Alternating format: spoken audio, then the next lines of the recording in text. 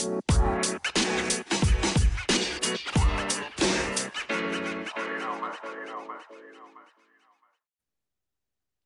everybody, and thank you for joining us on this episode of Chatting with Country. Today on the line, I have Sam and Janet. Good morning. Good morning, good people. Good morning. And today we are going to discuss healthy relationships and just loving yourself. And so I thank you all for being on with me today. It's a pleasure. We are so excited. Thank you for asking us. I thought we were talking about food. No. Oh, okay. All right. Listen here. Let me get on the right track. Listen here. We'll get to that part. But right now, no. I thought I was getting ready to get some free recipes or something. Oh. Although I do love to cook, uh, I used to love to cook.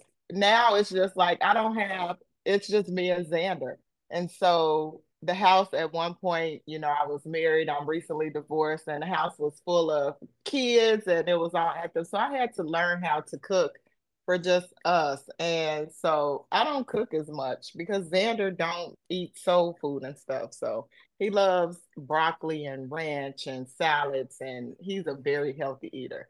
So I don't get Oh, to do all really? that. How old is he now? Xander is 8. Wow, I Talisa. know. You started like from scratch. Yes, I did. Yep, because Tiana is 26. So, Yeah, that's what I'm saying. hmm That's crazy. We well, as you know, Sam is a foodie. I don't cook. It's real interesting that when I talk to people and they say how much they love cooking, I have never loved cooking. I've done it because it was necessary, but I've hmm never loved cooking. And Sam would sit there and say, "Babe, but you put so much love in your food." I'm like, listen, I'm just a Creole cook, but this is I have 15,000 other things that I would do before I cooking, Besides before cooking. being in the kitchen. hmm He, on the other hand, absolutely loves to cook. Thank God for that. Oh, Ah! did you The see shade. It's too We, early the for the shade, shade? yeah, Sam. yes, I am. Yes, I said it, and it's recorded live. It's too early for the shade, Sam. Not yet. The shade tree in full effect. So, okay, why is that shade when you don't like to cook, and if I don't cook, we don't eat? Because Why is it every shade? listen, here's I the thing. think it's me giving myself props and making sure we're well fed. Babe, but what It here's the is. thing, It Sam. is. Everybody in the whole wide world knows you are the cook in this household. Everybody knows. Even Every, I know. even she all the Well, way in I Washington. want some respect on my name. Put some respect on my name. Okay, y'all. So tell me a little bit about you all. Let's start there. You can go as far back as you like, and then kind of come up, I would say about 30s. To about 30 years old. Yeah, just Ooh, throw some stuff at me. She don't know how old we are, huh? she knows Oh, how but old I I am. do. Oh, Yeah, but Okay. she I do. knows. Because I've I've been been knowing around for a Talisa long time. when she was a baby. Oh, I didn't know the backstory. hmm She is Just a let's talk about let's start from when we met. no, that's not what she asked. Okay. That's not She what wants to I asked. That's my next question after you give me some background. follow the script, babe. Okay, Follow the I'll go script. first Yes. because mine's going to be short because my wife likes to talk a Oh, lot. oh. Uh, I'm originally from. Oh, she said start from 30. So at No, 30, No, no, no, no. no, no. Start to the beginning up to 30. good lord. hmm Well, I was born and raised in Mississippi, contrary to what someone else might say. Left home at 18, went straight into the United States Air Force. I thought I was going to be in the military for 20 years, but found out it really wasn't my cup of tea, which actually, now that I'm thinking about it, really shocked me because I had really planned on staying in for at least 20. Anyway, I got out of the military around 90, 91 and was living in California. The joke with me is that I'm technically a Californian because I lived there longer than I lived in my home state, which got some truth to it, right? Um, got kind of tired of living in Cal. Actually, I got kind of homesick. I got tired of not having any of my family around, right? I know it's not cool for grown men to express too much emotion these days, but I've always been this way. So I decided to move back, not to Mississippi because there wasn't a lot going on here at the time, but I had family in the Atlanta, Georgia area, and I decided to move there. Well, and then you can stop right there because you went well past age of 30. Well, I can't remember when at the age of 30. I'm an old guy. Well, you had gotten married, you had a child, you had went into the financial services business, you were a car salesman at one point. You were doing a lot of different things between the Air Force and you know, before you went to Atlanta. Why am I telling your story? This is what makes a good partnership. It is. But you know what? See, here's the thing, Talisa. As he said, don't be minimizing your stories, babe. Put some respect on your name.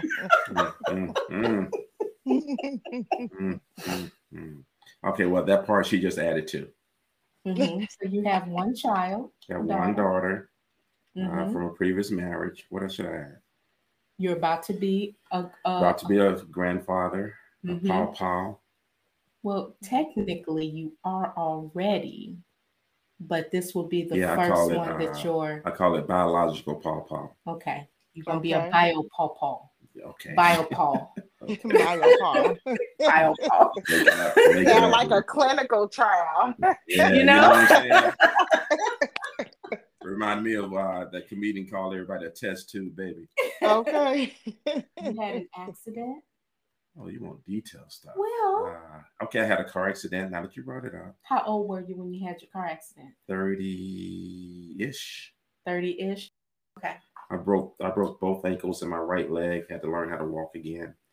I was out for a whole year, which was really an eye opener as far as what I was doing with my life and everything. That's when I decided to kind of circle back around and get into a field that always interested me, which was investing in finance. Okay, stop right there. How did that make you feel? Starting over, learning how to walk again, because that meant you had to pull on other people for a while. That left you vulnerable. That's a great question, because I had no family there, right? But I did have family. So I had some really great friends, two in particular, who actually, because I had to be taken to my doctor's appointments and all of that in a wheelchair for like 6 or 8 months. Really, really couldn't get around. But it was kind of, even I remember going through it.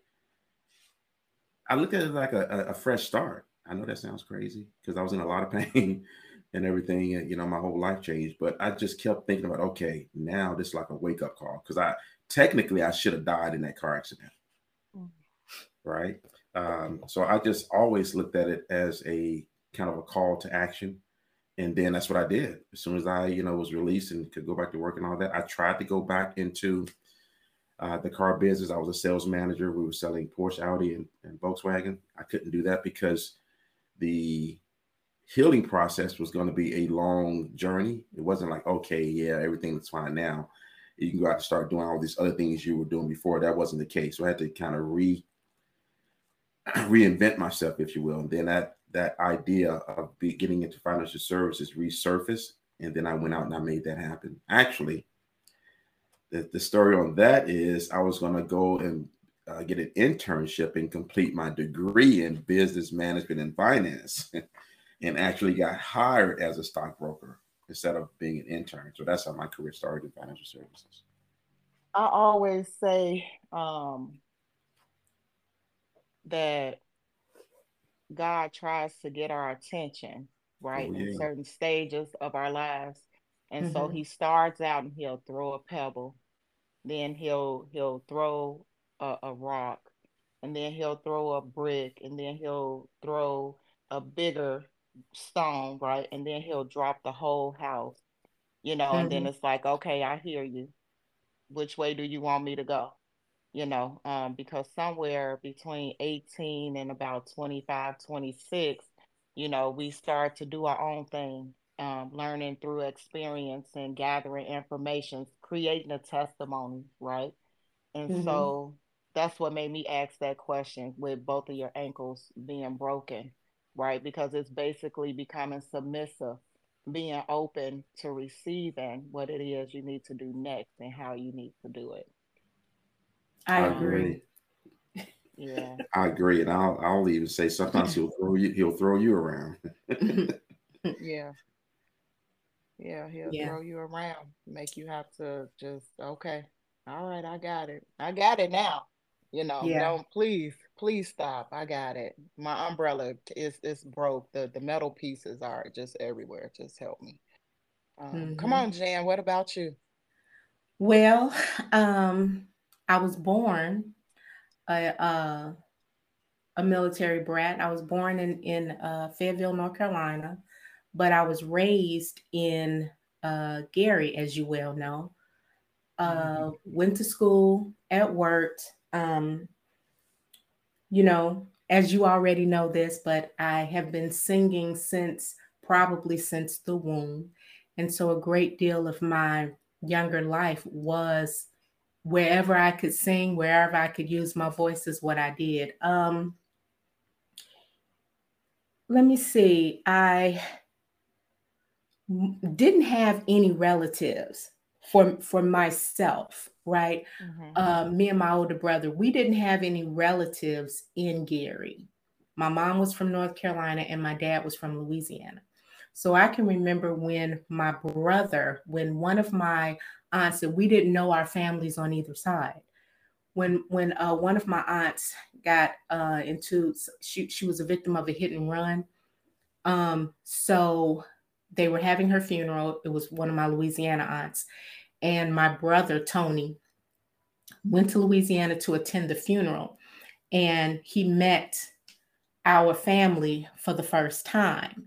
And he was like, Jan, you need to come down here and get to know your people, right? So after graduation, that is really exactly what I did.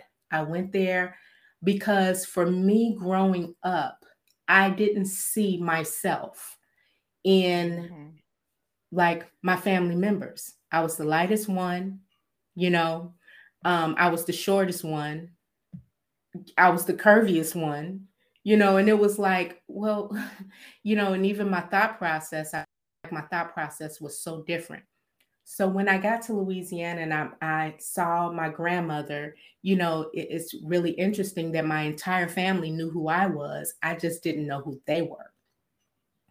But I saw my grandmother, and then I saw a sea of people who looked just like me, and that connection so strong that obviously I stayed. And so, as Sam says, you know, that he is from Mississippi, but he's more California than Mississippi, because really that's the area that kind of built him to Mm-hmm. where he is and where he was most comfortable.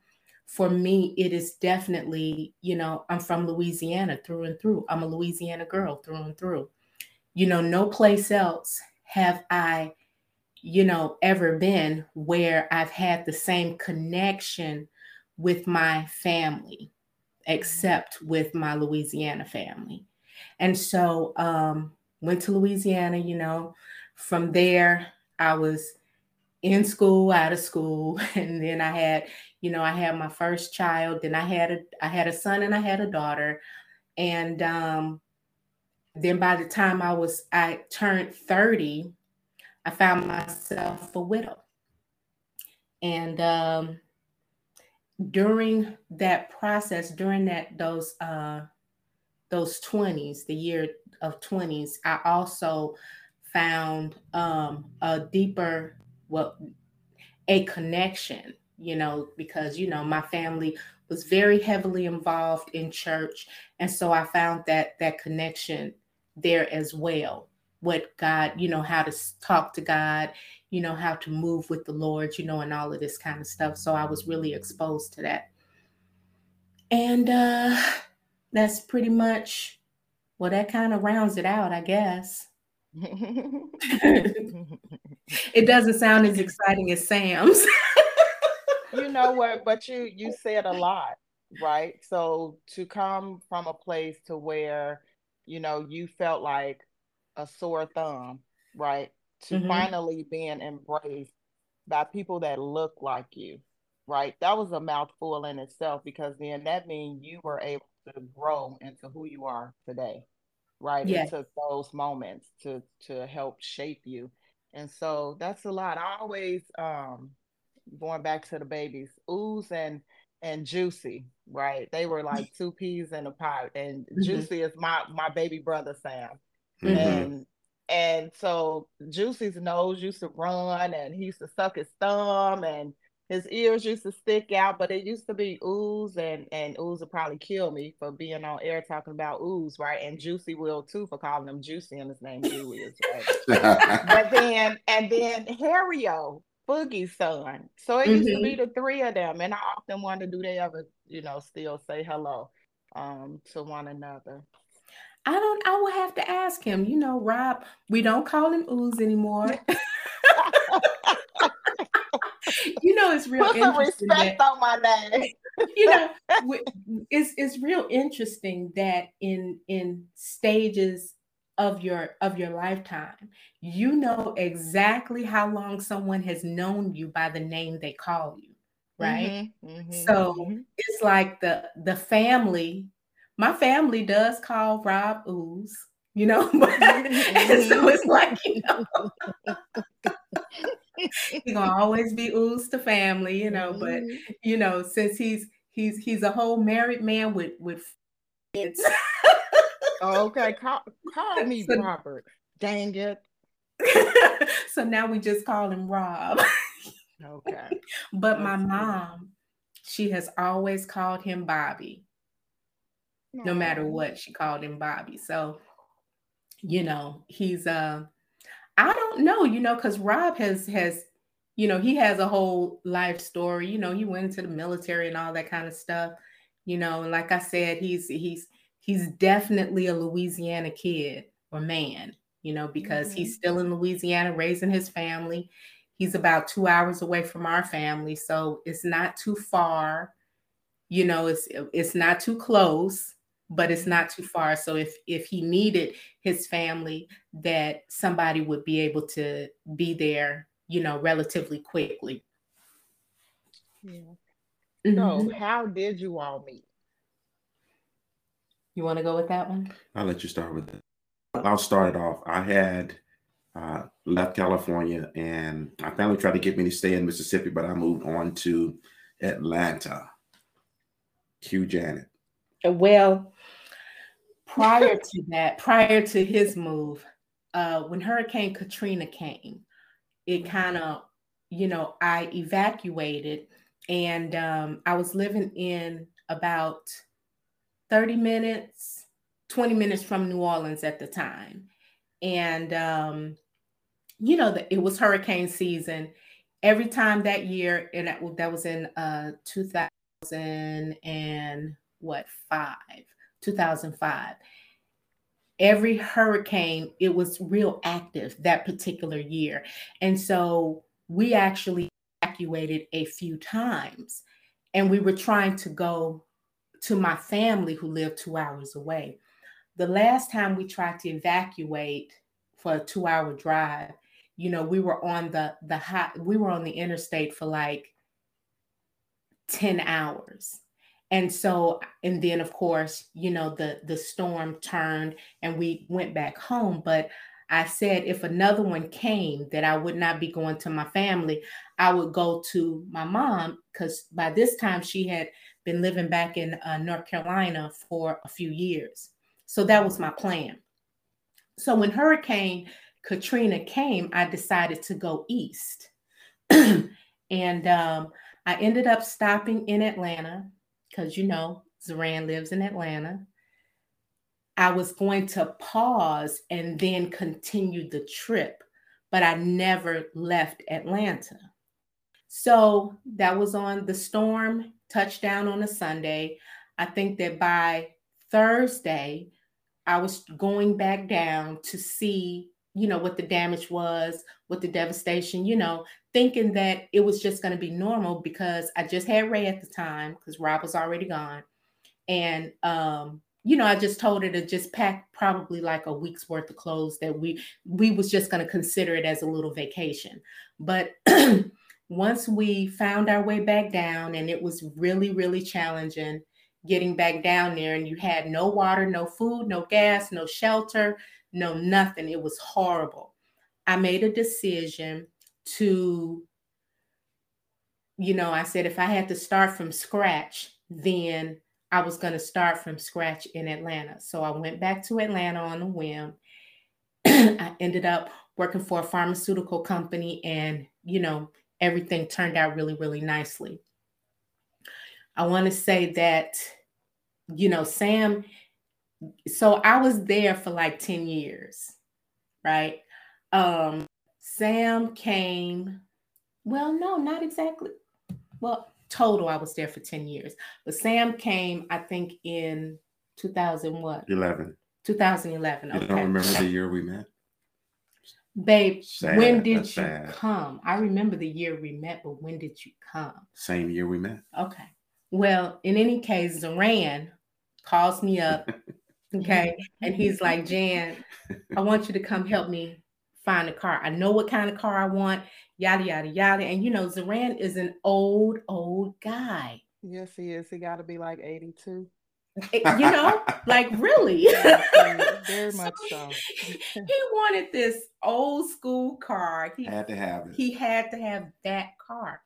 We narrowed down like 3 or 4 dealerships that we were going to go to.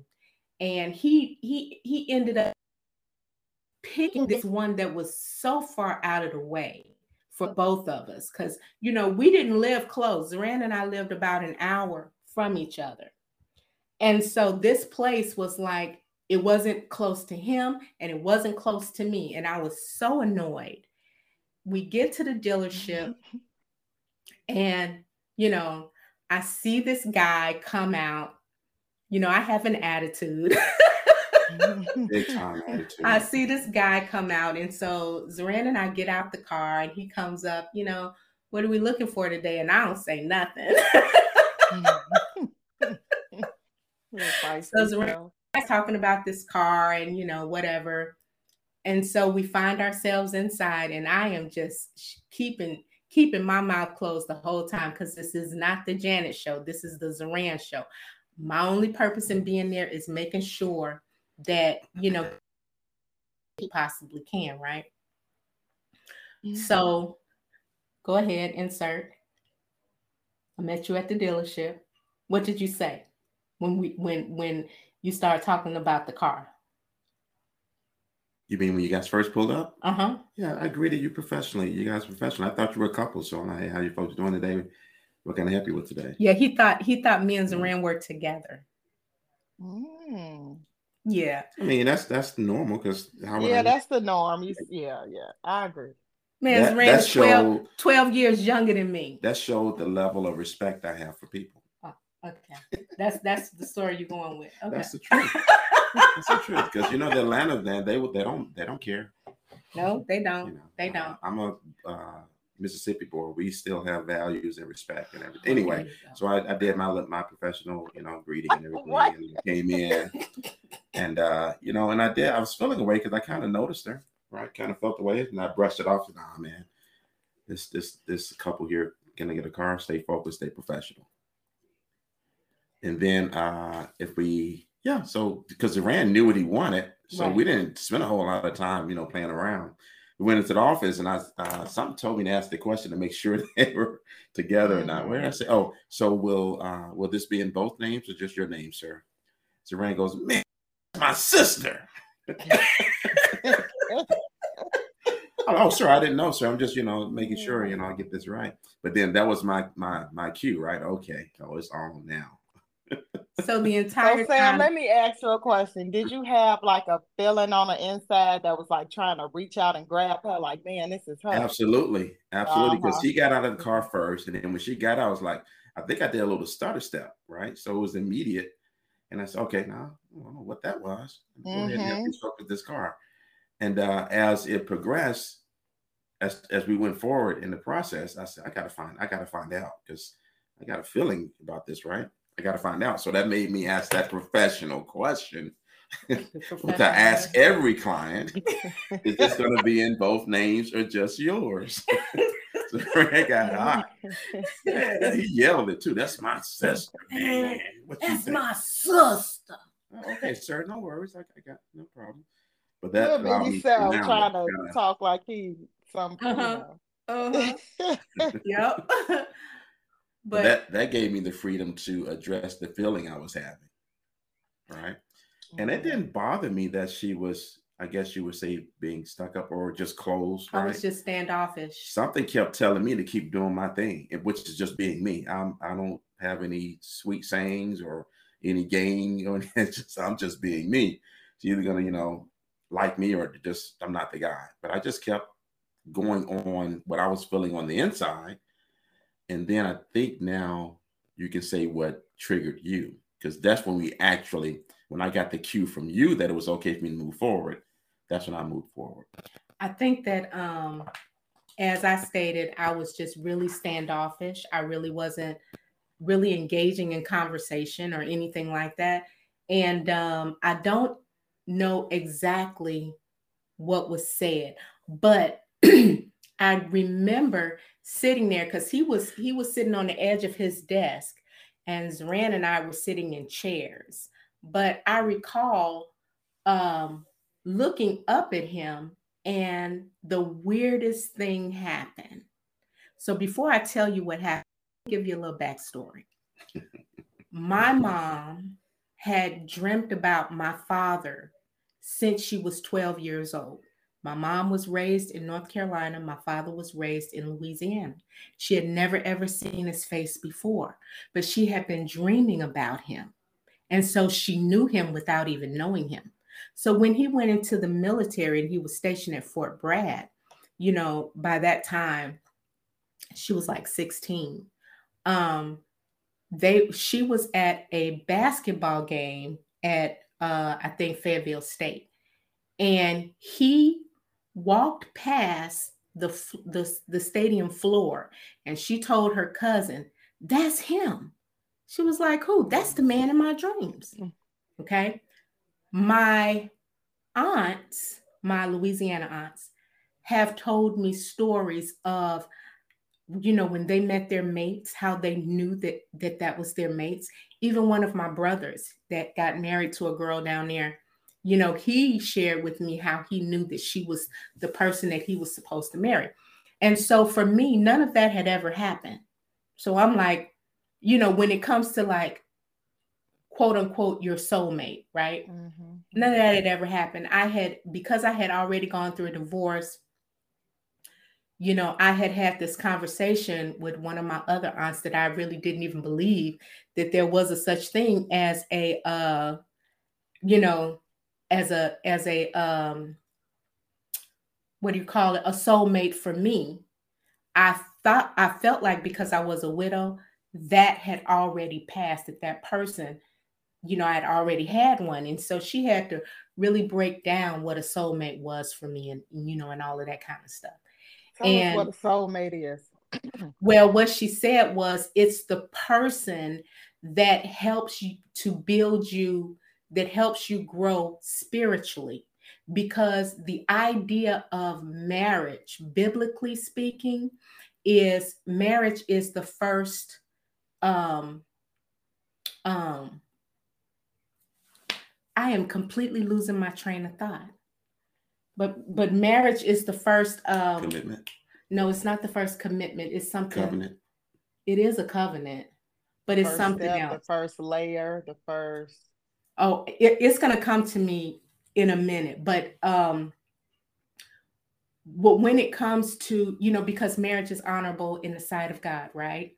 Everybody knows that scripture. Marriage is he prefers marriage is honorable in his sight, and so it's the first ministry. Marriage is the first ministry. So when you marry your when you commit to a soulmate, that because it's all spiritual, then the first thing it does is it helps you connect more spiritually to God. And then everything else just kind of falls in place, after that. So she had really broken that down to me. And she encouraged me to write, she encouraged me to change my language on how I looked at things. Instead of saying, I don't want, then you say exactly what it is that you do want. Take the negative connotation out and make a statement, because God in his infinity, he will give you, the energy goes to what it is that you really desire. But at the same time, the power of life and death is in the tongue. So if you speak negative connotation, then that's what you get back. If you speak positive connotation, then that's what you get back. So I had to learn that. And it took me, I did my little list, and I tucked it away. Because, she said, which is absolutely true, you really should really have no more than 5 like deal breakers. We walk around with these lists of things that, the man got to have and blah, blah, blah, blah. And most of the time it's real insignificant. Mm-hmm. So you have to create your list and then really break it down. So I did that particular work. I threw the piece of paper into the back of the drawer, forgot about it. I had been in Atlanta so long that it kind of had skewed my thinking on, what I really wanted. And then I go to this dealership with my brother. I see this guy. I'm really not paying him any attention. Suddenly, I look up and I see literally like he's glowing. A silhouette around him. Mm-hmm. Yes, it was. And so I did a double take. And I'm like, what in the world is that? And so I looked again and it was there. And then at that particular time when I had looked again, he was talking, but he looked up into my eyes. And when I tell you that his eyes were literally shooting sparks, I was like, whoa, wait a minute. Scratching my head and everything. And I was like, okay, Lord, is this for real? Are you serious? This is what this is.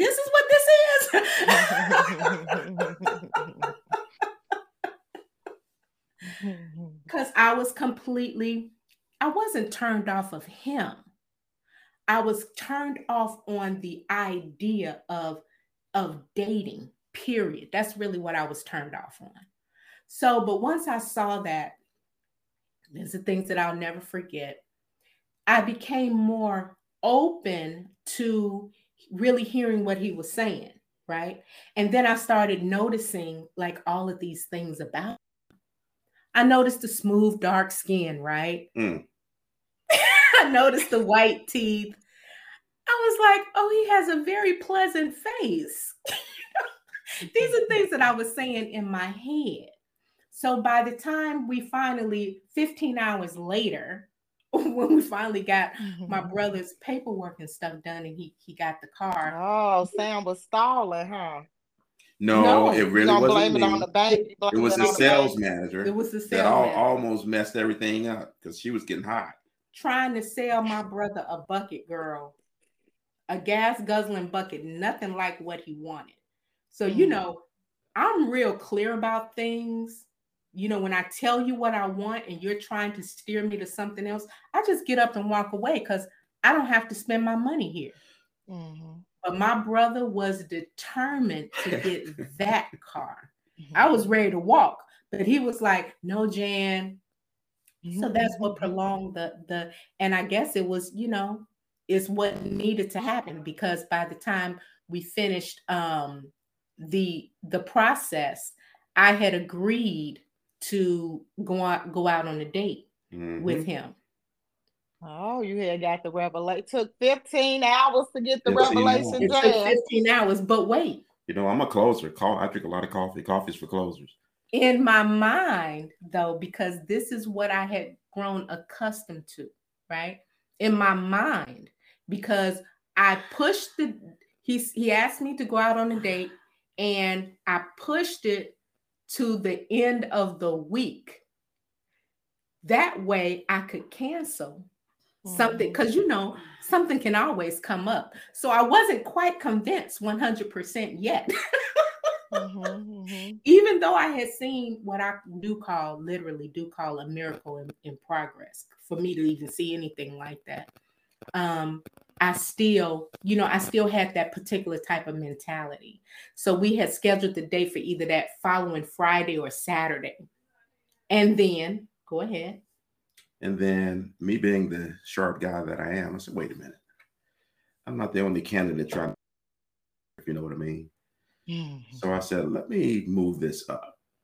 So I asked if we can go on Sunday. Yeah. Which would have been the next day, right? Because you guys came in on a Saturday. The next day. The next day. And she said yes. So here comes the first little test. If I were so bold to brag on my skill set, I'm good at what I do. Okay, so I hadn't been there, 2 months, but I had also already done well. And the owners of the dealership had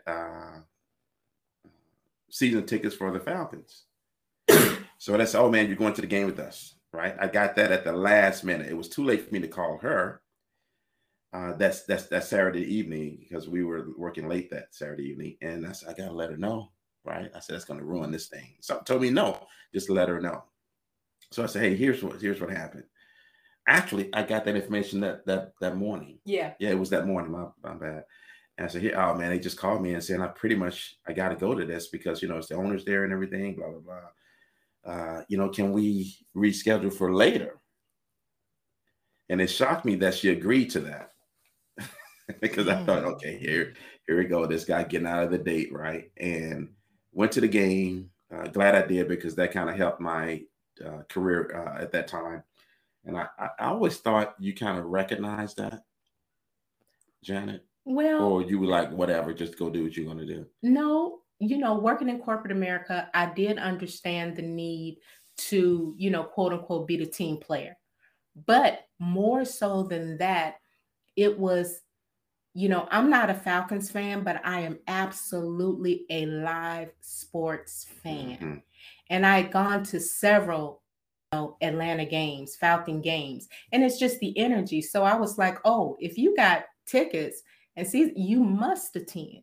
So it was an early game, so we decided to meet up later, right? And we did. So for me, coming out of California and relationships I had there, that was huge, right? That she actually was cool with me changing the plans, and we still met up later on. So that was a big check mark for me. So we met up in Atlantic Station, where they had a California pizza kitchen in Atlantic Station. So it wasn't anywhere close to my house. It was on neutral ground, right? And because I'm still being safe. And we went there. We ended up having dinner. We were having some amazing conversation. And before I knew it, we had actually closed the place down. They were waiting for us to leave. We were closing down. Can y'all get out? The only ones in here. We didn't even realize we were the only people in there. Oh. And that hadn't happened to me I can't even tell you the last time something like that, just having conversation. I found him to be an exceptional conversationalist, and we talked about real life situations. We talked about, we just talked about all kinds of stuff. And let me do an insert here, because you're kind of going into another question, right? Okay. And this is kind of where we're defining healthy relationships. Being able to converse is extremely important in a relationship. And I feel like early on, the one, because it's like your bodies wake up a 1900 person, and it's like, oh my God, I finally found you. and the souls are trying to get out to get to one another. And so when you all were at the pizza place and you're gazing into one another's eyes, and it's just the two of you there and nobody else matters, right? We're starting to build a healthy relationship that from that start, because now you're able to converse and be relatable to one another. So let's talk about that. Well, I don't even know I don't know about the whole gazing in the eyes, because keep in mind, now we're older, we have had a whole lot of life experiences, and both of us have had several relationship failures.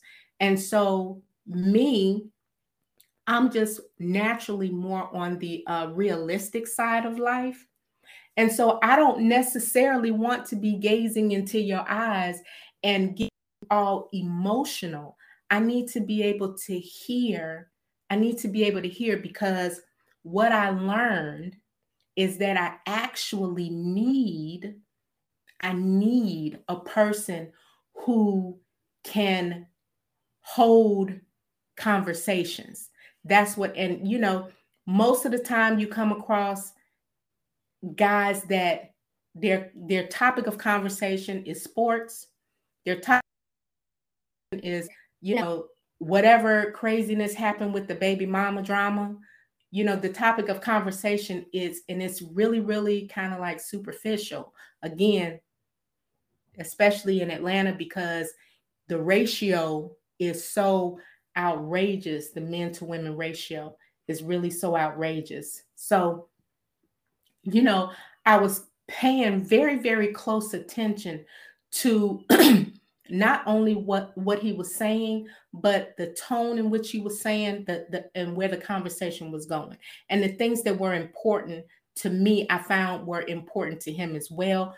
When we started talking about, our parents and what was going to, because I don't know, Talisa, it was like I had always known that if anything were to ever happen to my mom where she could no longer live by herself, that 99.9% of the time they live with me.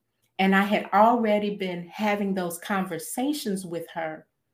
I just been having those later in life conversations with her already. So I was already preparing her for, if anything should happen, Mom, you're all the way in North Carolina, you're relatively there by yourself, where your children have to really think about the fact that you're going to be relocating and being with me.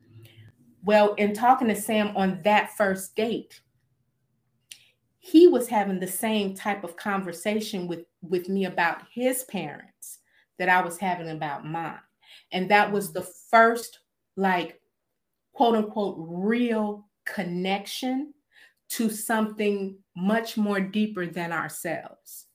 Because caring for your parents, or even having the conversation of moving a parent into the house, that really changes a whole dynamic of a relationship. So we had that conversation in our first at our first meeting, at our first date. And then after that, you see, so again, I'm still on the fence, because I'm waiting to see what you're going to do. But what he did was, every day, he showed up every day in some kind of way. Either he was calling me, every day he had to see me, whether it was for a 15-minute lunch or whatever. And keep in mind, we live like an hour apart. So that showed me that he was really trying to be vested in getting to know me and possibly building something with me. You have anything to add to that? No. Okay. Did I Do answer you your all question? You did. Do you all believe people should be compatible, or do you feel like opposites do attract?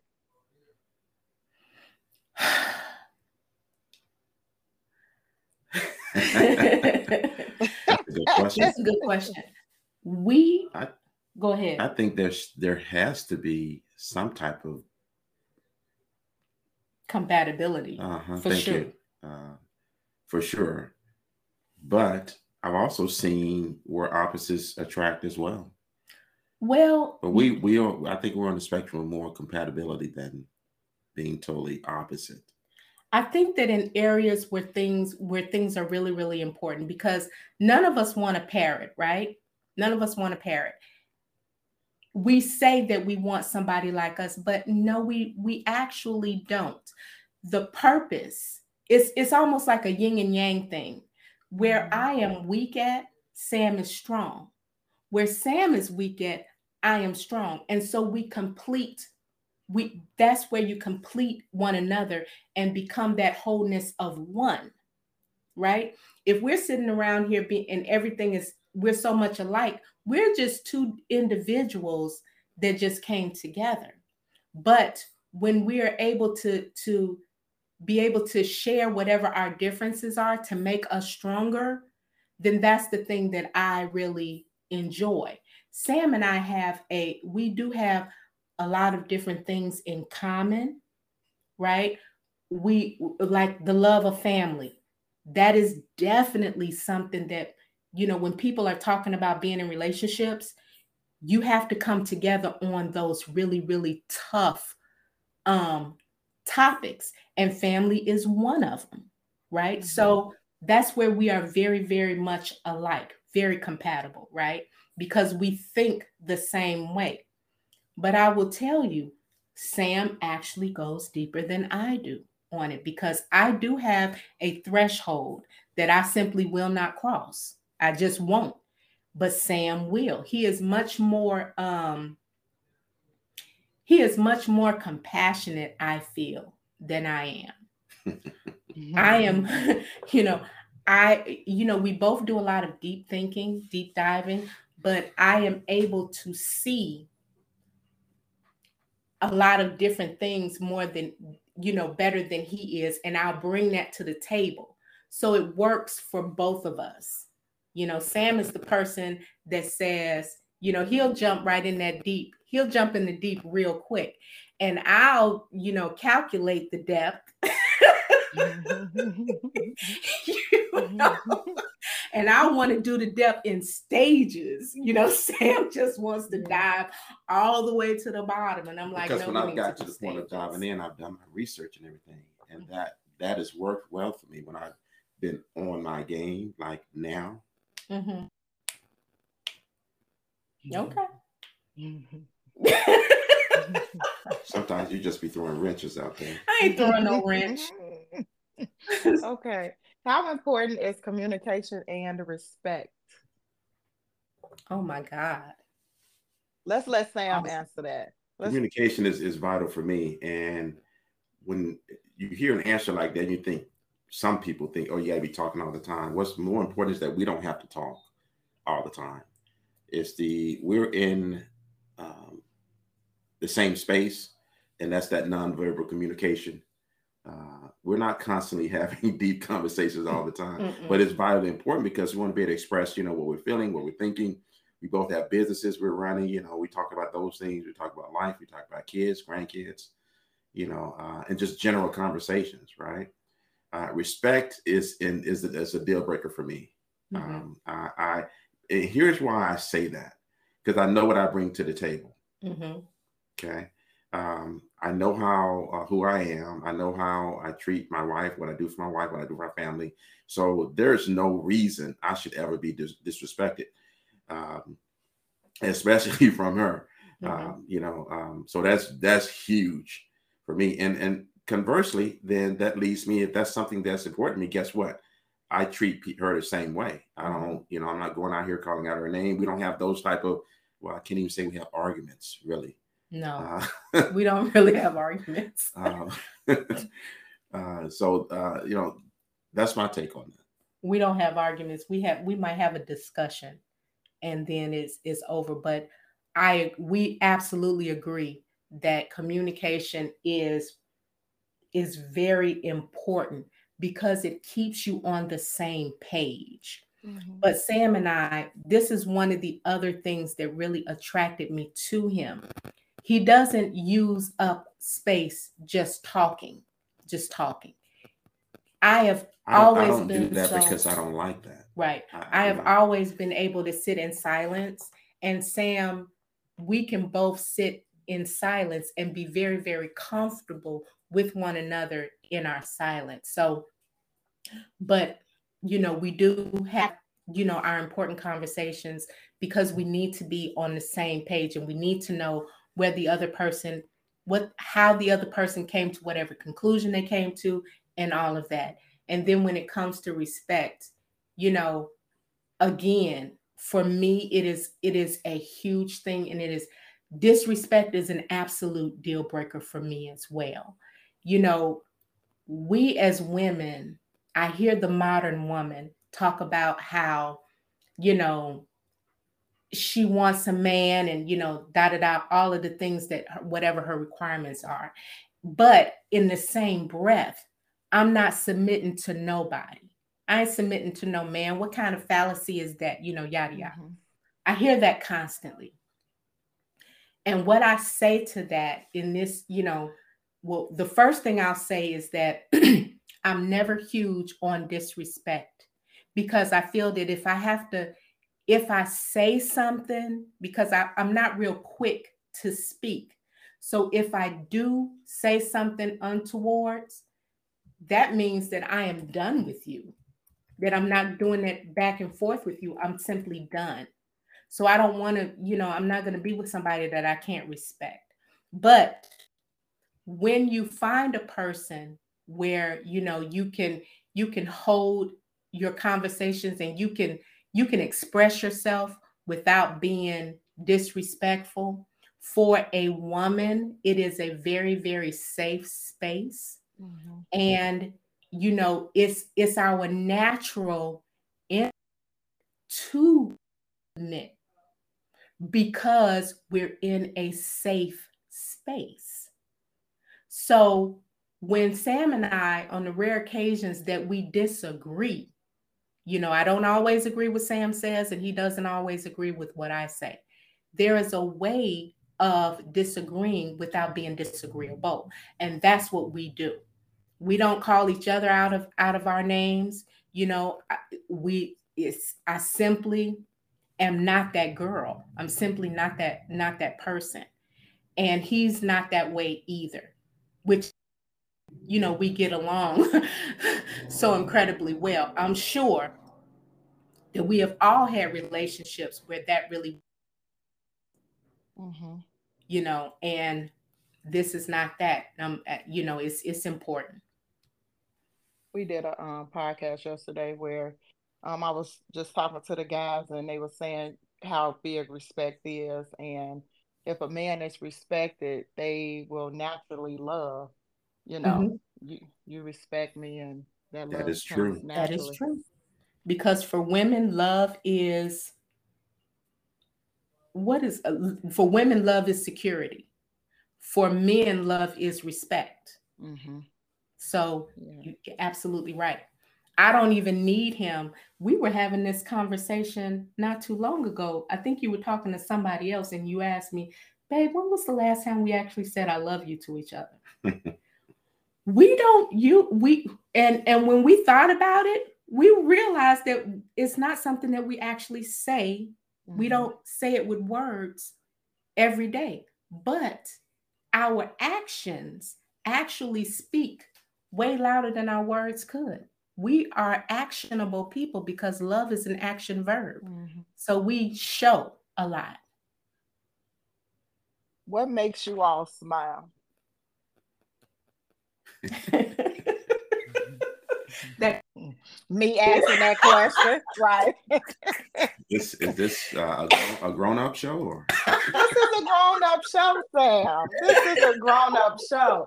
I was telling Jan earlier, I got called a gangster church girl. Gangster church. Okay.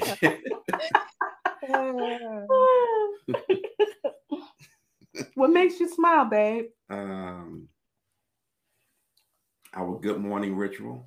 Yeah. Okay. So, okay, tell us about the ritual. Ritual. I mean, give us the PG version, Lord. get the beat machine right now. I'm just playing. Every morning, sure that we actually, our way of saying good morning is embracing each other and spending, a few minutes doing that. Mm-hmm. And I, get my grown man rub on and stuff like that. That's the cleanest way I can say it. And that's how we start our day. It's something extremely small when you just look at it, but powerful for a couple to do, because how many people get up, go about their day, might get a little smack right on the cheek or the lips or whatever, and then that's it. Yeah. That's it. Yeah. So we learn to be like intentional with each other, because our lives really, really have been very hectic in the last few years. Crazy. And so what we do in the morning is, we drink bulletproof coffee, right? And Sam is generally up with the chickens.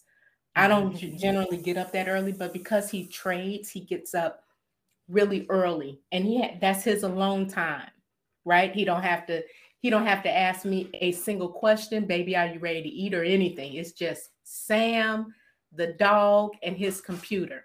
But when I get up, it's like I get up and I get ready, I get started doing whatever it is that I'm doing, and we will literally stand in the middle of wherever we are, and we will embrace.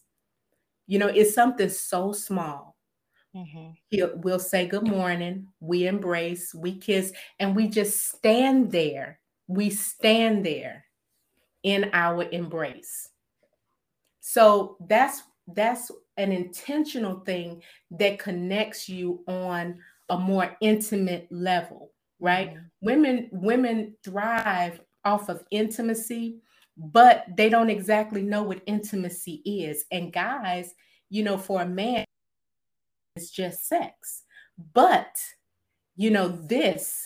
what we do in the morning, this is very, very, very intimate. And we both look so forward to that one little thing that might last all of a minute or two.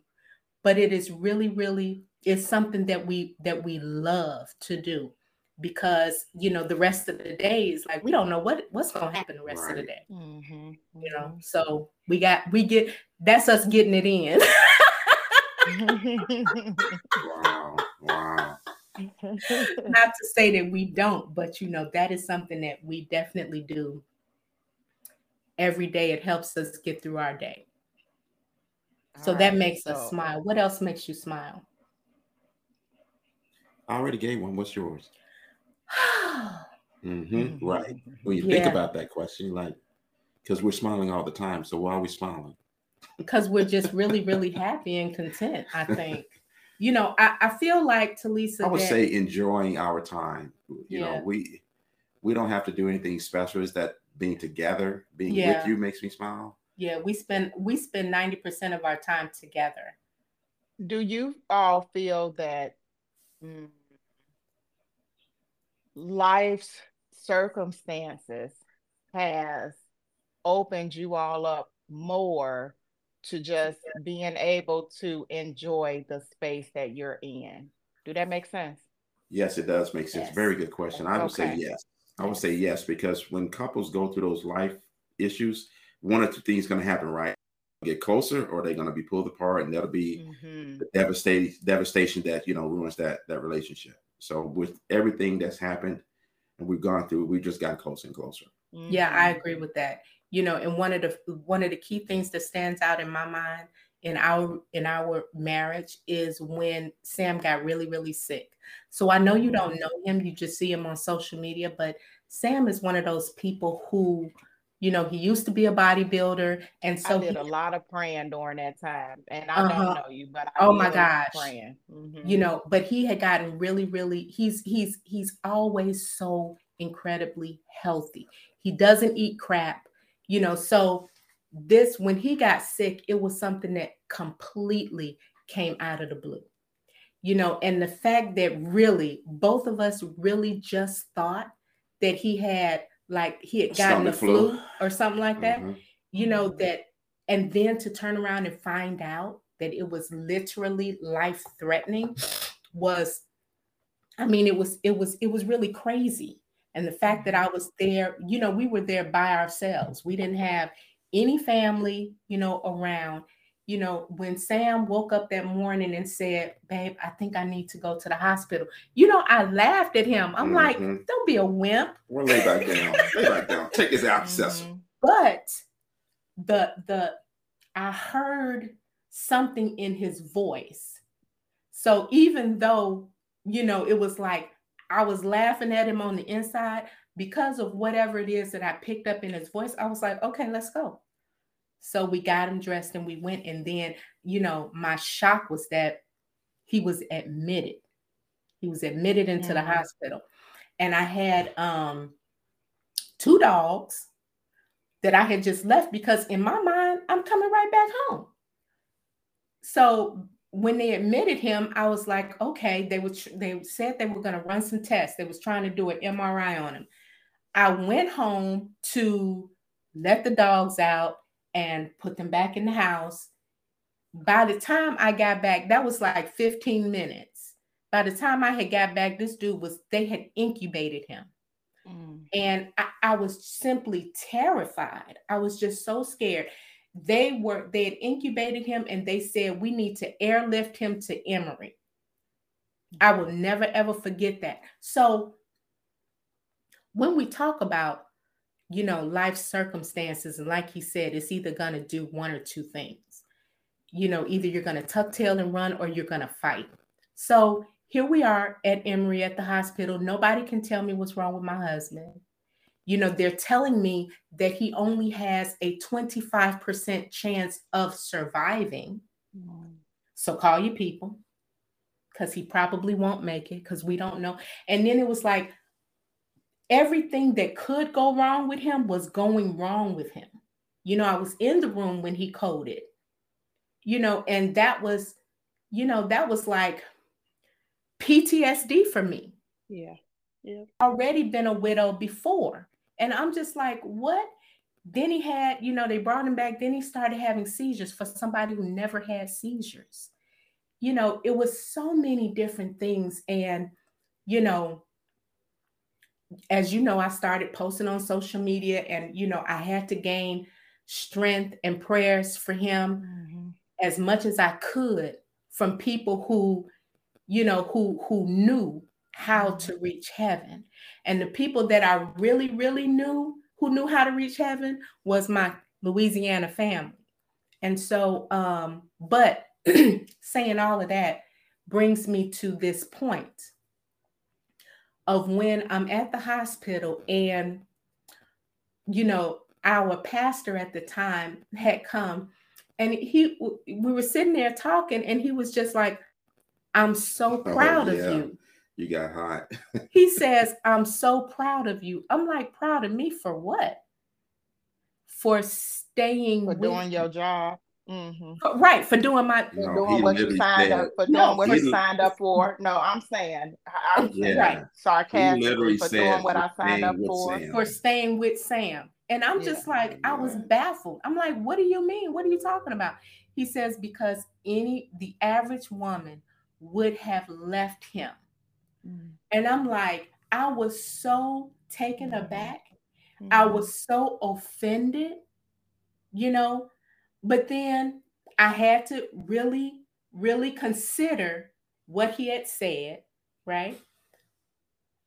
And then that's when you realize that you're really not average. You're not an average person. I'm not average at all. All of my weirdness, right? I'm not average. But what I said was, even if I felt like I could not deal with this, even if Sam and I were in a bad place, even if Sam and I were divorced and we weren't even together, if something like this happened to him, I would still be there, because his family is not. I would wait until his parents got here. If I was going to jet, I would wait until his parents got here, and then I would leave. I would never leave somebody in his current state. I would never just leave Alone. that person alone. But, you know, I was mad, but then it's like I couldn't get mad because you don't really know me. You don't know that, you know, this side of Janet, that, you know, her grandmother and her aunts and her family, they poured this into her, right? That she was never going to leave Sam. She would have never Mhm. left Sam in that state. So, you know, I felt like at the time that I had to cover him, you know, as his wife. Mhm. And so I literally, I could have been in the daggone military. The way that I bulldogged those doctors, staff, and, you know, and even people who were coming to see him, because it's like, no, this is not a science experiment.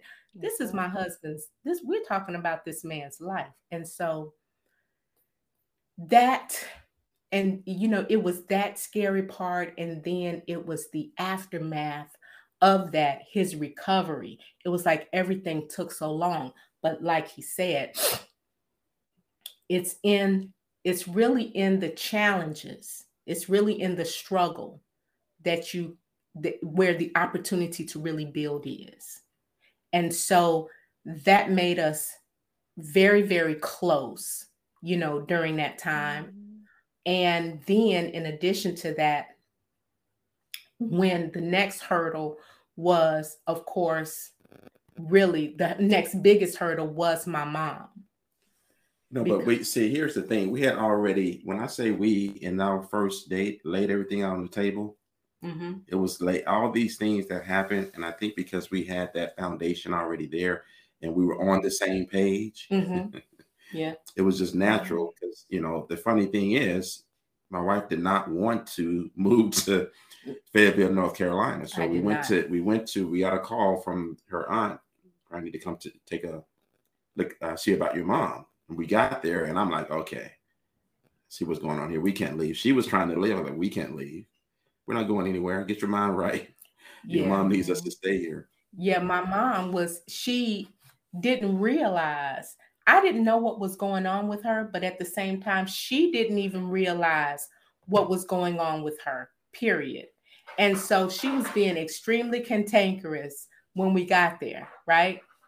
And so I was like, listen, lady, Mhm. Mhm. I came here to help you out. I don't need no help. And I was like, we had a falling out. My mom had just gone completely left. And I was like, you know what? I'm the only person that's here. I'm leaving. She don't need me. And Sam was like, babe, we can't go. We can't go. Watch, pay attention. Something is really going on with your mom. And so, you know, once I got out of my little feelings, you know, I started really, really paying attention. And I really had to concede, no, I can't leave.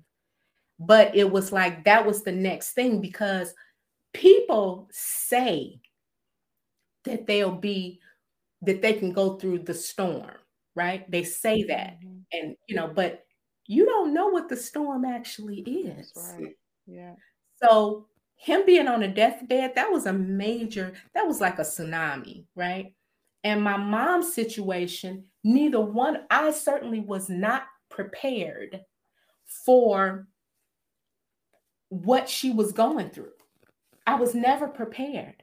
I was just going through the motions. But where I give him major kudos is that he never, ever left my side. He never left my side. He would just, he talked me off the ledge a couple of times. He held me while I cried a lot of times, you know, and whatever it is that, whatever it was that he could do, you know, for my mother and for me, you know, he did it, you know, and when he literally had to do the heavy lifting, he did the heavy lifting, because even though she was 100 pounds wet, that was, she was a solid little Mhm. lady, you know. Mhm. And it's those kinds of things that help you manage through, that get you through that next level, you know, because he was there when nobody else was there, Mhm. right? He was there 365 days a year. And not only did I have to contend with my mom, but at the time, my aunt as well, who was literally dying of cancer. So it was a lot, on my plate, and he was there. He stood by my side. He stood in front of me. He held me from behind. He did all of those things while still carrying the load of making sure that we were financially secure, at the time. So, how can you not, right? How can this is that test of time where the water meets oil, to say, and who's going to win. So we found out that we are very much stronger together because we've had proven concepts, and now it's like it's the same thing in a different way, because now it's my in-laws' turn. And it's like he said, we had this conversation from day one. We already knew that we were going to be here. We just didn't know that it was going to be, that wherever here was going to be like it was.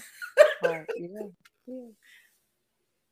So, did we answer your question? You did. Very much so. So I'm about to switch gears. Um, y'all like to eat. And Oh so yeah. and so this brings me to this moment because I get hungry, and if I could just make the picture 3D and get a sniff, a whiff of what was like right there, I would. So when are you all going to put together a travel and food blog? I feel like it's stirring, and y'all discuss this stuff, right? It's I was stirring for telling me. Yeah. Jan this morning that, I get up before a podcast, and throughout the process, usually God will lead me and say, okay, I want you to talk to them. I want you to talk to them. And then he'll drop some nuggets. And so that's where this travel food um, blog come from. So come on, Sam, let's see what you got. If I'm being, transparent and honest, I've been wanting to do it for a while. Maybe this is confirmation. I listen. I already had my pre-talk with Jan, then I Jan. Maybe this is confirmation. I would love to do it. I mean, I think it would be something extremely seamless. We're doing it already. All we're doing now is just recording it, doing commentary, and things like that. See. But wait, because I was gonna say I already see the YouTube channel, right? I can see you on somebody's television show, right? Discussing it. I don't know. I'll drop that right there. Okay. But that was your confirmation. Okay. All right. So,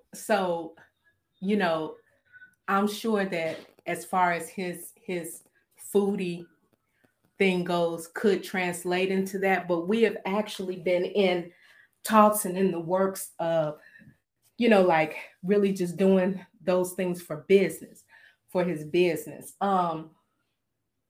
If Sam had a clone, 2 clones, then I'm sure that they would do all of the other things that Sam is very, very passionate about, right? Food being at the very, very top of the chain, because he often says that I am so creative and, I can make something out of anything. And for I do have a vision for that. I can see, I love turning raw materials into something tangible and beautiful. But where That's Sam up is under at, there. That's up under there. So you leave you out of it and stick to Sam. but Sam, where Sam is, like, Sam, I call him my little brown skin geek. Sam is not creative the way that I'm creative, but the I'm a Creole cook, so anything that has to do with Louisiana cuisine, I'll be all over it. Sam is the kind of person that he will open the pantry and he will come up with an amazing meal from five things in the pantry. Me, I am certainly not that way. He has such a love for food and such a vision for cooking that he knows the what it looks like at the end is what he wants before he even starts. That is really where his creativity just like flows and explodes, is really in his food, and of course in what he does for his business as well.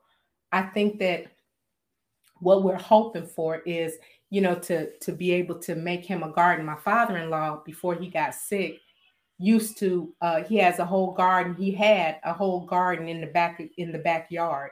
And so it's something that's like really in Sam. It just hasn't manifested as of yet. Mm-hmm. So anything is possible with him. Anything is possible um, with God. Mhm. So, Jan, Mhm. I know that you only like to do certain clothes items for yourself, right? Here we go.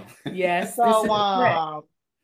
I'm gonna need you to get it together because you got something. I understand doing stuff for us, right? But Mhm. then when it comes down to jean wear, vintage wear, that's your niche. So tell us more about that and why don't you share it? Do Okay, you, so okay, let me go back because do you not share because it will take the joy out of it and people are too picky? Like, I'm ready. I'm listening. okay, so when I started Style with Taste, Style with Taste was only supposed to be for Sam. He was my muse actually, because he wore bow ties and he wore cufflinks, and I wanted him to style bracelets and stuff like that. I didn't like what I saw on mainstream. The bow ties and the cufflinks were so boring.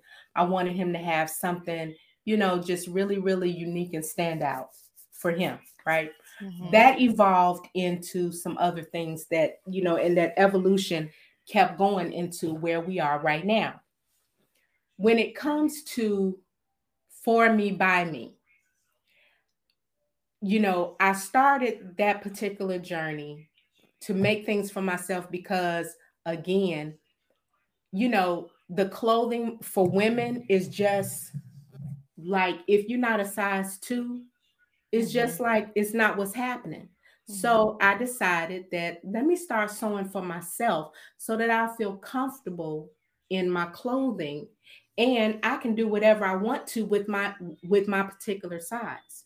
So because I do so many other things and Style with Taste had evolved so much for everybody else, Mm-hmm.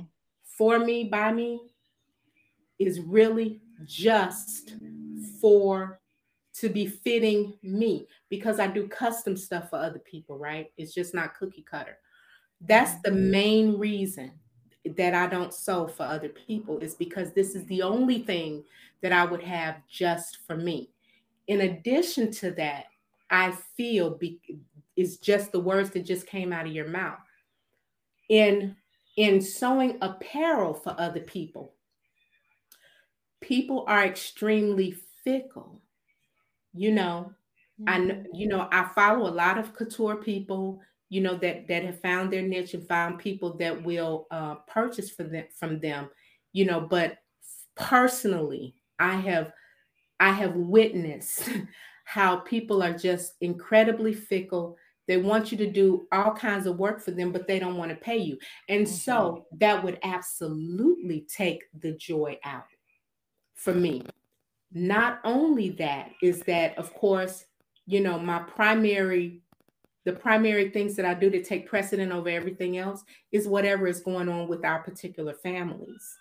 And so when it comes to sewing clothes for other people, doing apparel, I may not be able to complete the job because if something goes on, in our personal life where we with our parents or whatever, I have to be on that. That is, and so that's where we are.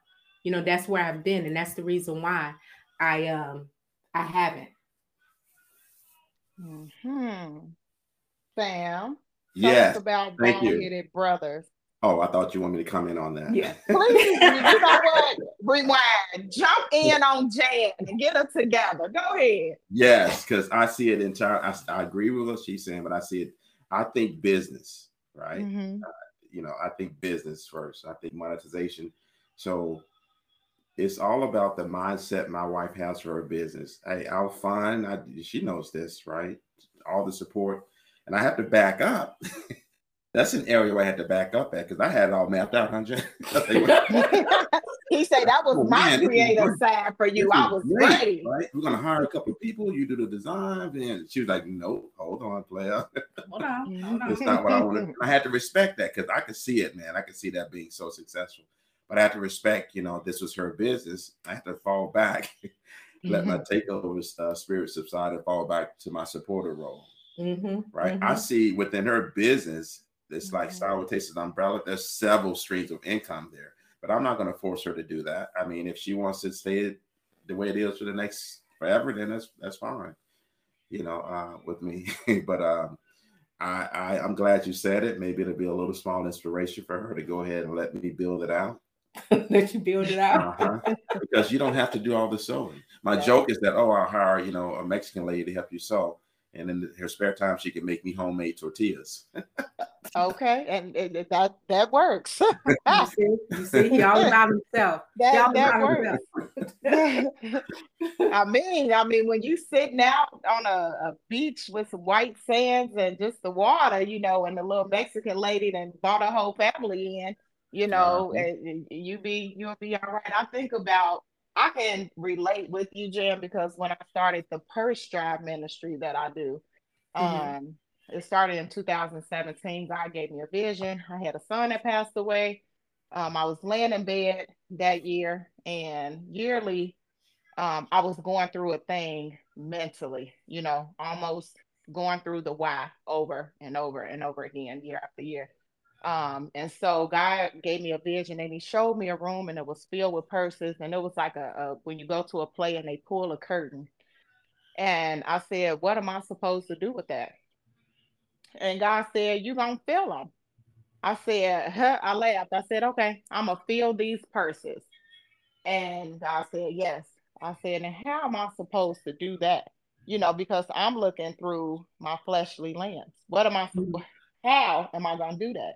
And so he said, don't worry about it. You'll feel it. And then I said, where is this room even at? Like, you just going to show me a picture with partials, but here I am now, 2,000 purses later, Mm-hmm. that we filled and I've taken and given to the homeless communities, nursing homes, people on the street, you know, um, and it gets so good to where I have little pouches for men, or I have pouches in the car that Xander give away, and we put coffee cards and McDonald's cards and cash and bubble gum and lip gloss and handful warmers. Like, the ministry is huge. But then Mm-hmm. people say, well, you should turn that into a nonprofit. I don't want to, because if I turn it into something of demand, then I'm not real. It's taking the joy out of it. The reason why I do it, I didn't want to do it to make money from it. I did Mm-hmm. it because that's me. I'm a giver. I love to give. I love to watch people's reactions and different things like that. For my birthday one year, I had that dream and I saw my office was full of purses and I was out just passing them out on my birthday. And so we Mm-hmm. went to the park and it was homeless people, it was rich people, it was everybody in the park that day. And I was like, today's my birthday and I just want to give out purses. And you have some people like, what? You giving out purses? And it's not junk purses. Mm-hmm. And just to receive, it was like they were floored. oh my God, you giving stuff away for your birthday? Yes, you know, and just keep trusting God and keep going. I don't stay long, can go to person, I'm out because I don't want, I don't want that. I don't want the gratitude from the person. I see Mhm. it when you receive, and I can see the spirit man on the inside, and so I keep going. So I totally understand what you're saying. Yeah, and you see, I didn't have like, I try to stay as in tune spiritually as I can. I did not see myself making apparel either for other people. What I Mm-hmm. saw, the things that I actually saw was what I'm doing currently and the part where I organize. So, Mm-hmm. that, and I won't say never. I will not Mm-hmm. say never because, there's a lot of things that I'm doing that I thought I would never do. But as far as right now, because listen, I didn't sew. I learned how to sew when I was in middle school. But once I got into high school, I never sewed again. I never Mm-hmm. sold until I got pregnant with Rob. Then I sold my maternity clothes and then I stopped. I made maybe one or two outfits for Rob and Ray and then I stopped. I didn't Mm-hmm. pick up a sewing machine again until I started making bow ties for Sam. So, and that was just what a few years ago. So, it's like sewing for other people. I can deal with my own mistakes. You know what I'm saying? Because, like, just like y'all saw that coat that I made, that I upcycled this denim Mm-hmm. kimono coat. So, y'all see what the outside looks like, but y'all don't know what the inside, what them seams are looking like. And Well, for me, I don't care, right? Because it's mine. But I also know that if I were to put that into rotation, that all of that stuff would have to be cleaned up because I would be as professional as my other style with taste things are. as you should. And so Mhm. that here's another nugget, right? God gives us these talents, right? And sowing is yours. And Mm-hmm. so here we are with this talent that we can use that will leave generational wealth, right? Because it's another sower in your lineage, right? Your talent, it just didn't happen. And so God ignites those talents in those moments of need. And so now here you are, and yeah, the seams need to be perfect on the inside, but it's always something that end up at Ross and Marshalls and stuff like that, right? But you have a yang with you, right? Because you always help and undergird him, but he's ready to help and develop this, with you and hit the ground running. And so eventually you'll get to the point to where you can stand back and just point fingers and give the jacket back and rip it up and start all over again with a nice little warehouse crew, right? Mm, And on the inside, you just have to trust God because it can be done. That shouldn't be, what stop you at all because you, my friend, have a lot of talent. And for me, like I said, I could see the vintage line, I could see the plus size line, right? Because a lot of stuff I'll see, I'll be like, I'm not wearing that. And I'll right. go get a granny moo and put on, you know, Mhm. because I don't feel I don't feel right. I don't want to just be out here exploiting myself. I feel like certain things should be for your spouse, right? Right. Right. Okay. You should be covered. I feel that, I don't have to look good. My as a woman, my attractiveness is not found in my nakedness. I Mm-hmm. never pulled a guy, showing all kinds of skin. Ever. Never have I ever pulled a guy by wearing low cut, something high, split up the butt, showing my cheeks, showing my underwear. Never have I ever pulled a guy that way. So Yeah. for me, you know, and it's modesty is not like momo. It's not momo. It's being classy. It's just being classy as far as I'm concerned. That's just my mindset. So, you know, I feel what you're saying, and I hear you, and I'm gonna let that ride. Yeah, because you know, I know 15 hours later, you know, you might come back.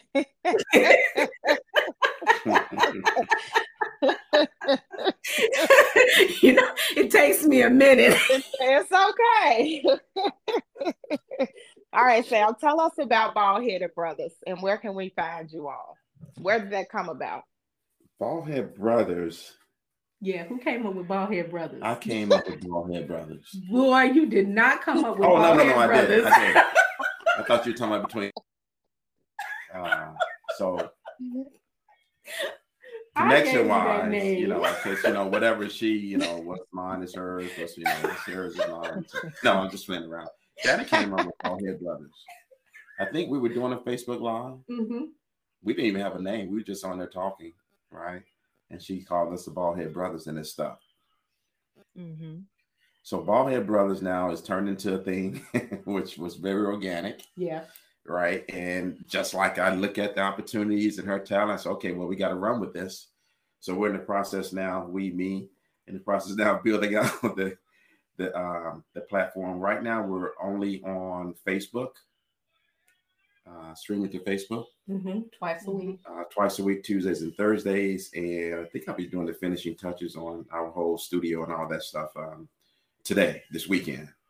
So next week, I'm hoping to be, you know, blasting out on the podcast channels, on YouTube page, even LinkedIn, because we found there was an audience, right? We decided to talk not so much about insurance and investing, but we get a lot of questions about that, about what's going, just a different take on, you know, what's going on in the world. We're always trying to educate. And based on the feedback we've been getting, we're going to actually spend more time talking about the strategies we're using for our clients.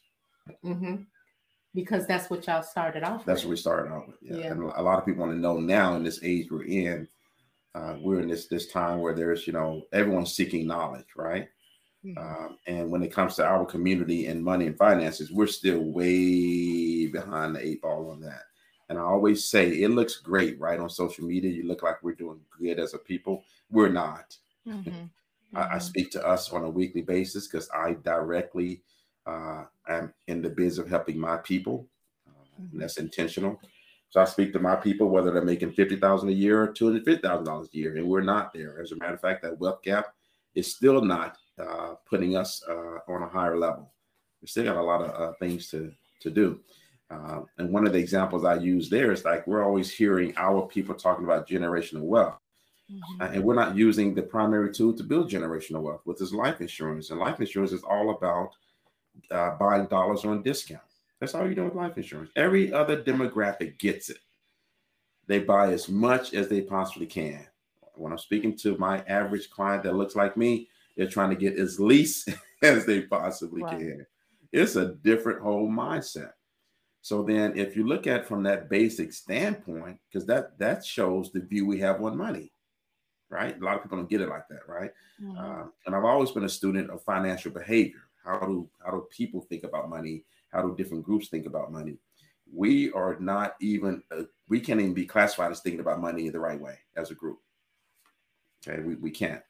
Because when you look at, you know, the numbers, which numbers don't a lot of people do, it just clearly shows that we're not there yet. There's been a small uptick over the last 5 years, maybe 6 years. And I mean a small uptick. And what I mean by that is these two last generations, they get it. They're not trying to do the 401k. They're not trying to do the same type of money things that they saw their parents do. So they are the ones who are changing that financial narrative. Thank God. Then there's a lot of my generation that's coming around to it. But here's the issue we have in our community. If I, you know, can go for it. It's your floor. The issue we have is that so many of us are teaching the wrong strategies. So we weekly, I'm talking to people and conversations go like this, but these other two guys said this is a scam and I should do it this way. So I said, okay, let's do this because you don't have to become a client of mine. I'm just thankful that I can educate you. Right? That throws people away. What? You're not trying to make money on me? No, I don't have to make money on you because my client is going to be my client. I am attracting my clients to me. I don't have to stress out about when you talk to me. I got to push you to sign something, and that freaks people out because they have these conversations with me because my goal was to always educate. When I first got into financial services, and the people above me saw how successful I could be. They supported me, number one. And two of my mentors to this day, they don't look like me, but they told me some stuff that it even took me a minute to get my head around. Back then, we actually delivered death benefits to people. And most of the times sounds kind of crazy now, but we were delivering death benefit checks to people at the funeral, the family, because that's the only time they, had time for us to see us. So we ended up going to funerals. I'm never going to forget this. So I took them, I took one of my mentors the first time to a funeral, Black family. And people on the floor, rolling around, trying to jump in the casket, trying to jump in the grave. The death benefit was $50,000. I'm never going to forget this. This guy goes, we go to lunch afterwards. Sam, oh my God, why? I mean, I don't understand. I don't understand that there was only a $50,000 death benefit. That funeral was pretty nice. So it's about 15, maybe, $15,000 to $18,000 for that funeral, right? Including the repast and everything. That's not leaving a whole lot of money left for the family. See, this is that different mindset, right? Mm-hmm. A whole lot of money for the family to do other things, business wise. This guy's telling me at lunch. So the next time we go to, he invites me to go to a funeral with him. Of course, white people, different vibe, whatever, sniffling and everything, but none of this stuff you said, our going home services. Mm-hmm. And he's talking to me while we're in at the funeral. He says, see, he's pointing out the family members. You see how everyone's like, they're sad that Aunt Betty is gone. But let me tell you what just happened. $1.5 million just went back into the family trust. Do you hear me? 1.5 million. That's on top of what's already in there. I think at that time it's about a little over $6 million. Here's what's happening. Those two young people, they already got business plans that they're going to do some stuff with. They're going to loan it from the trust. They're going to do, and I knew this back in the 90s is when I was being taught all this, right? And I'm like stoked. Oh, I got to share this with my people. But one of my other mentors and my boss at the time said it very clearly. Sam, you have the capacity to make change and I didn't take this the wrong way. Other people did, for your community, for your people. And they supported me in trying to do that. Back then, I was so abnormal in my way of thinking, in my way of educating, that I didn't get any of my people to listen to me. My first 3 years as a financial advisor, back then I was what's called managing money. I was managed about $25, $30 million in assets under management, right? And I might have had I'll round up. I might have had 5 African-American clients. I was running money for the city of Bakersfield. Okay, that's how successful I was immediately off the bat. I essentially gave all that up to focus on educating my community. And I don't regret doing that because I'm going to be successful whatever I do. Mm-hmm. But fast forward now, we're still having some of those same issues with getting our people to understand how money works, how powerful, especially now. The last number I looked at was 1.6 trillion. We are Black people in America, a 1.4, 1.6 trillion dollar economy. Now let that sink in for a second. That is as big as some nations, some countries. What do we as a people have to show for it? Nothing. Okay, so we're in a time, we've been in a time for the last 15, I might even say 20 years, where we can no longer say, oh, they stopped me. Mm-hmm. Back in my day when we were growing up, we heard the phrase, the man. Mm-hmm. There's no one stopping us now. That 1.2 trillion, 1.4 trillion size economy tells me all of that. We are our own worst enemy, especially when it comes to money, because that's the deal in, right? And it's us who are not doing what we need to be doing. And I went on a whole ramp soapbox there, but that's what we're doing. That's what Baldhead Brothers is, to bring it all back around. That's what Baldhead Brothers is, just another avenue, another way for me personally to get the word out that you don't have to go to these so-called gurus, right? Just get the basic information about money, which we don't have as a people. If we had that, just that alone would change the whole dynamic. It would let us, here's one thing, I'll drop this and we can move on. It will let us realize that we can actually, and that's another term I don't like to use, is buy the block. It'll let us realize that we can actually get back to owning our communities. See, we forgot a lot of things. We used to own our communities. There was a point in time that the number of married couples in America was led by Black families. A lot of people don't realize that. That's so powerful, because when we're talking about this my topic of money, that power unit, and guess what also they had? They were owning the community. Why do you think all these Black communities were burned and destroyed? What was going on in those communities? Black people owned the community. The dollar stayed in that community. It very seldom went out of the community. We need to get back to that, legitimately get back to that. So that's what Baldhead Brothers is all about, educating our people on the strategies that are time tested, that other demographics have been using and are using to do the very same things that I just mentioned. So we have you all on Facebook. So if people look, they can go to Bald Headed Brothers on Facebook, right? Correct. We're right now on Tuesdays. Facebook and Instagram, and stay tuned for the YouTube page coming out.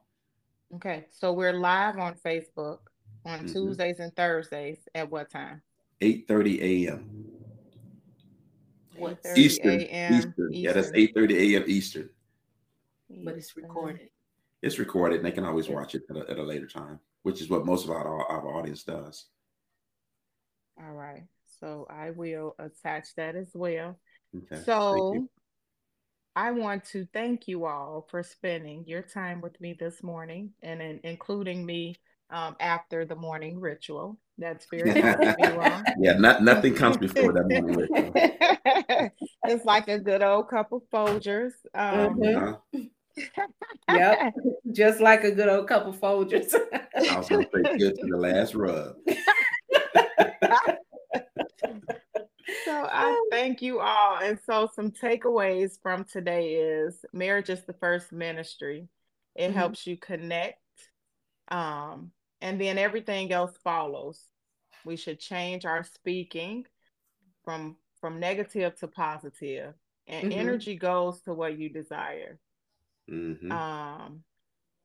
You need a person in your life that can hold a conversation with you all the way around. And finding those things are important. You have to discuss tough topics all throughout the relationship. It's always evolving, but it's good to kind of do those tough topics in the beginning so that you know down the line what to expect from your partner. Do you tuck, tail, and run, or do you stay and fight when life happens in your relationship? Attractiveness is not found in nakedness.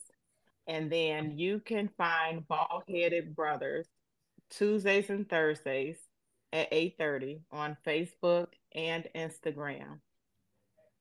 And on that note, if you hang in there with me, I'll hang in there with you. Peace.